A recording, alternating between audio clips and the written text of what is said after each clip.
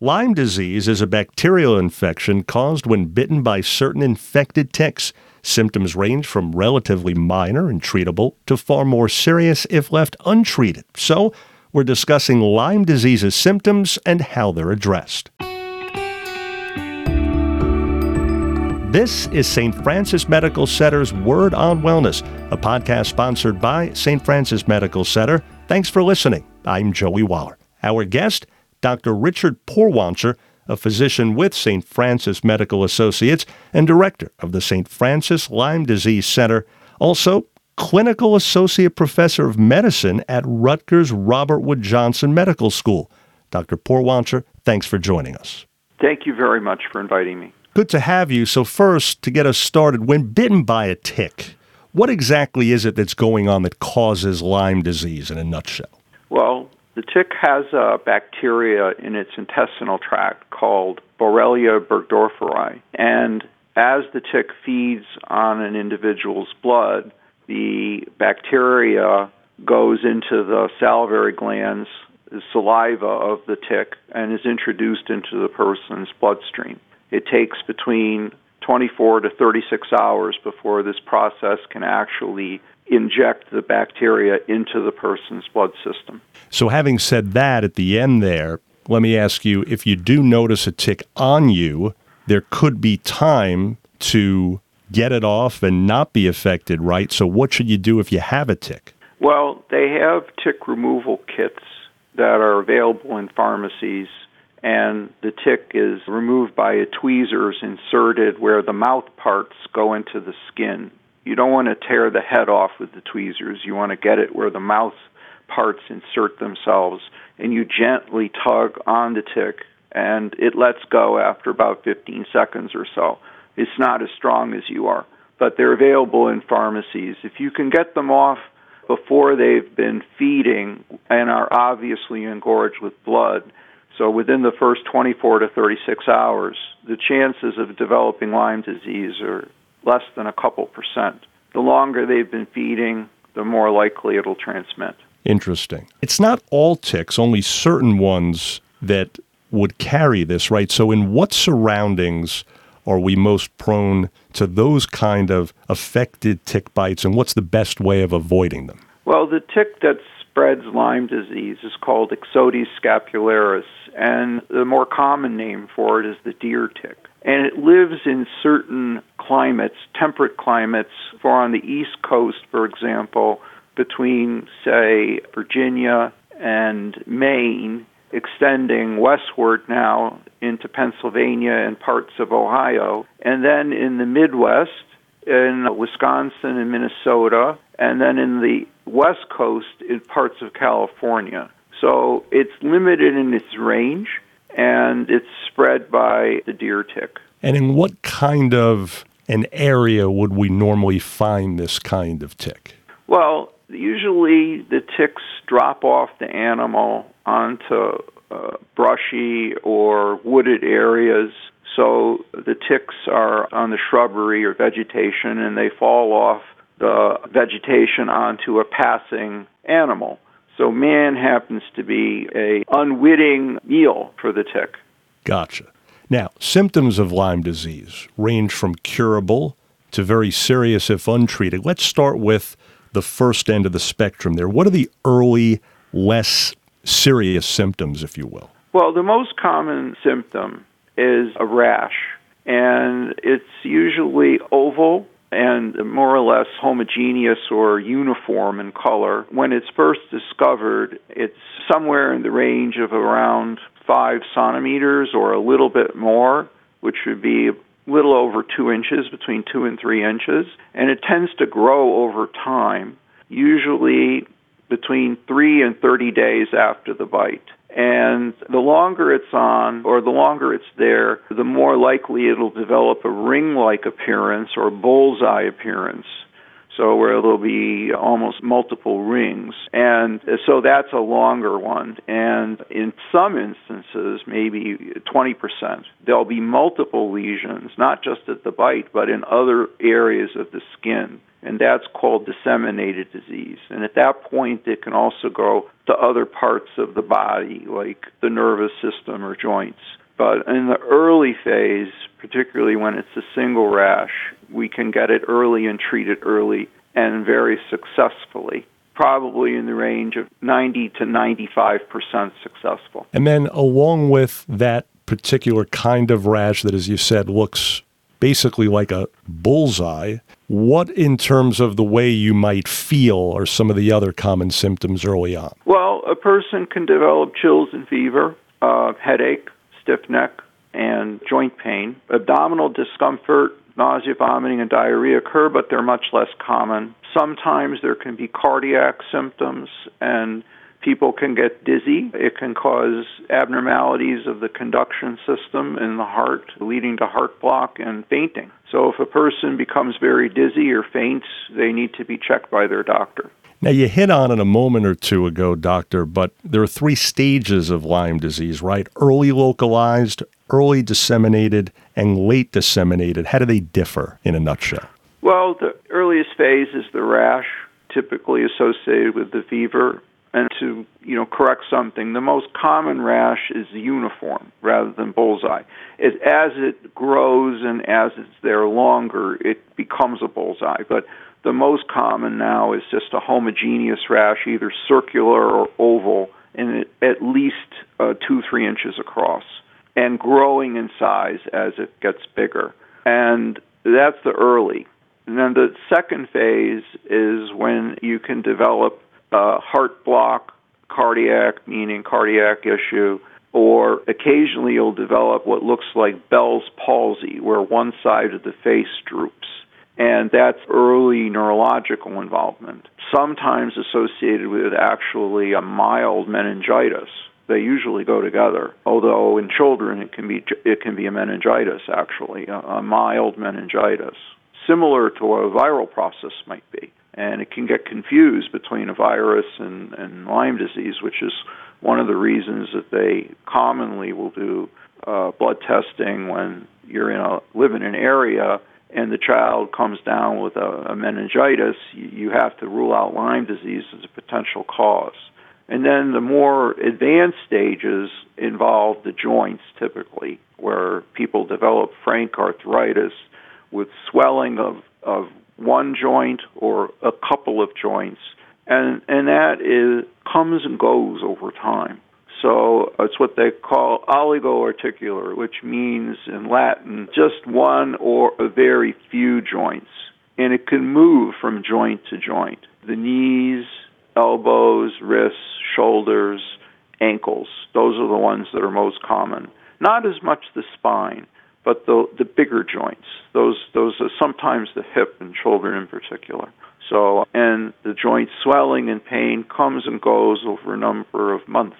It takes between 4 months and 24 months for the joint problem to begin.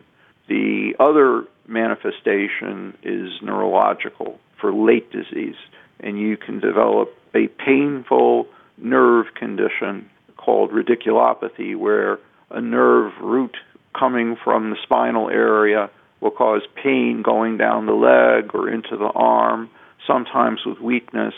And this occurs also many months after an episode of the tick bite or the rash. It can follow the rash. Although many people have the joint problems or the neurological problems, don't recall a rash. It happened a long time ago. They may not remember a tick bite, but they developed the joint swelling or they developed the neurological pain, a neuropathy. So in terms of everything you just mentioned about the broad spectrum of possible impact here, if it's less serious, caught earlier, how's that usually treated and cured?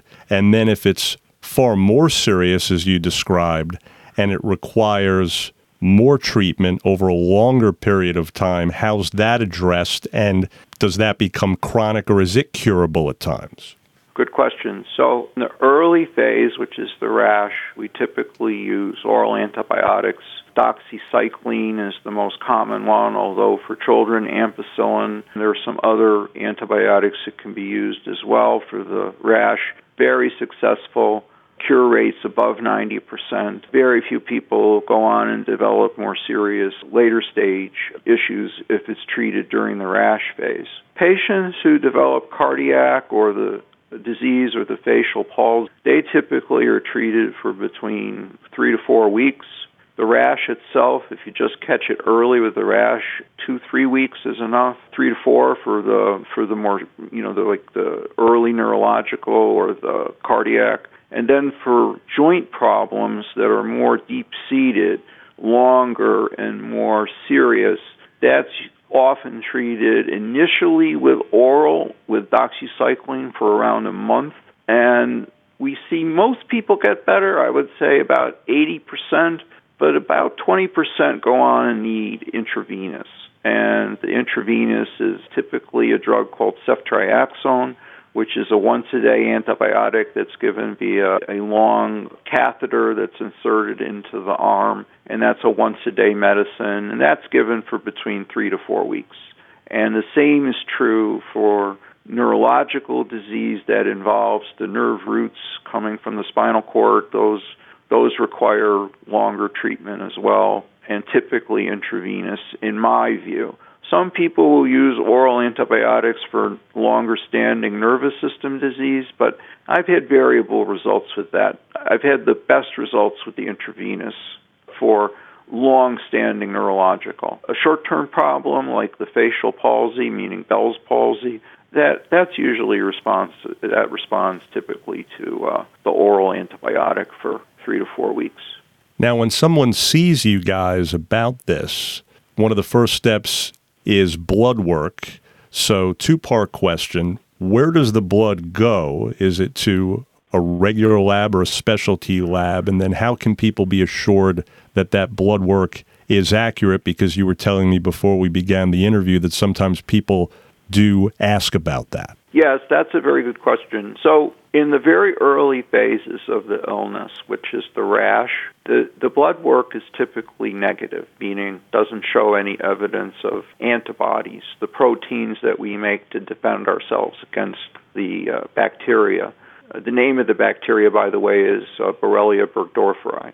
But in any case, they measure antibodies against that bacteria, and they're only positive, I would say, even with the very best tests, 50-60% of the time, which means that there are enough times when the blood work is negative that it really isn't that useful early in the disease. It's much better for the doctor to be knowledgeable about the rash and then treat the rash when they see it. If they're not sure, they're better off referring the patient to a dermatologist or infectious disease person who's more familiar with the illness. I think relying on the blood work early on is fraught with problems because it's just too soon for a person to make the antibodies.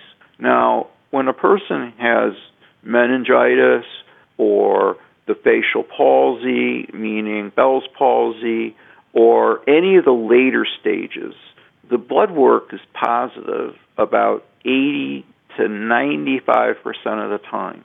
Blood work is very helpful in the middle to later phases. It's very helpful then. The early phase, not so much. The middle to later phase is much more helpful. So most patients, after about, say, 4 weeks or 6 weeks of illness, are going to show a positive blood test. And if they don't, you need to think about other potential causes of the problems that they present with. So the blood work is really quite reliable after the person's been ill for 4 to 6 weeks. And I would say 98, 99% of the time, we're going to see some positive blood tests in people have. So it's a very good thing, in terms of ordering the blood antibody levels. And they can go to a standard reference laboratory. It doesn't need a specialty lab. The only time I use a specialty laboratory is in trying to diagnose European Lyme disease. The strains in Europe are different than those in the U.S. That requires a specialty laboratory. That's the only exception. All the other times we can use a standard reference laboratory, and there are many, to diagnose Lyme disease. You don't need anything special. Gotcha. And so in summation here, any quick final thought, any message or misconception that you want to talk about and clear up for people listening? Sure. Two things. One is that the disease is curable. In the early stages, meaning the rash, 95% or more. The middle stages to the later stages, 80 to 85% or more, usually with oral. And then the vast majority of the remainder will respond to intravenous, even if the oral doesn't work. I don't have that many people that fail. Now, in some instances, and I'm not going to say it's common, but it does happen, people can develop some aches and pains afterwards, particularly some joint pain. And this tends to occur in people where the diagnosis has been delayed or misdiagnosed for a long time, sometimes years. So those instances where the diagnosis has been delayed, some people will have some chronic symptoms. So I can't guarantee that there won't be some symptoms where the diagnosis has been missed or delayed. But in the vast majority of people get better and fully recover. The other item I think to mention is prevention. I think it's important that people cover themselves up when they're out in wooded or brushy areas, hiking and things like that.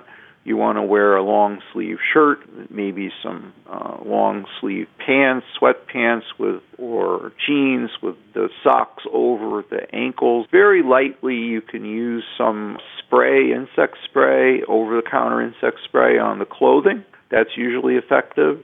And a little bit on the hands to put it on the nape of your neck, around your wrists and ankles. Doesn't have to be much, just very lightly.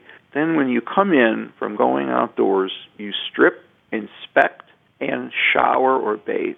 Because the ticks usually crawl for an hour or so before they bite. They like warm, moist areas like back of the knee, groin, trunk, armpit. That's where they like. Kids, head and neck, around the nape of the neck and ears. So if you bathe after you come in and inspect, you can often get them off either before they've bitten or shortly after they've bitten. That window period of around 24 to 36 hours where you can get them off and before they've had a chance to transmit. Now, if you're unlucky and the tick looks like it's been on there for a while, and particularly if it's engorged with blood, a single dose of antibiotic, that's doxycycline, 2 capsules for adults, less liquid for children, given within 3 days of the bite, often is curable, will cure or prevent Lyme disease from developing. So it's not for the rash.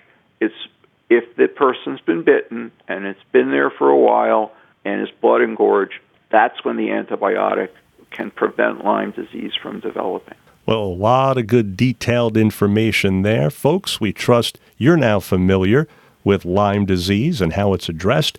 Dr. Richard Pourwancher, thanks so much again. Thank you very much for inviting me. For more information or to make an appointment at the St. Francis Lyme Disease Clinic, please call 609-581-6060. That's 609-581-6060. If you found this podcast helpful, please share it on your social media. And thanks again for listening to St. Francis Medical Center's Word on Wellness, a podcast sponsored by St. Francis Medical Center, hoping your health is good health. I'm Joey Waller.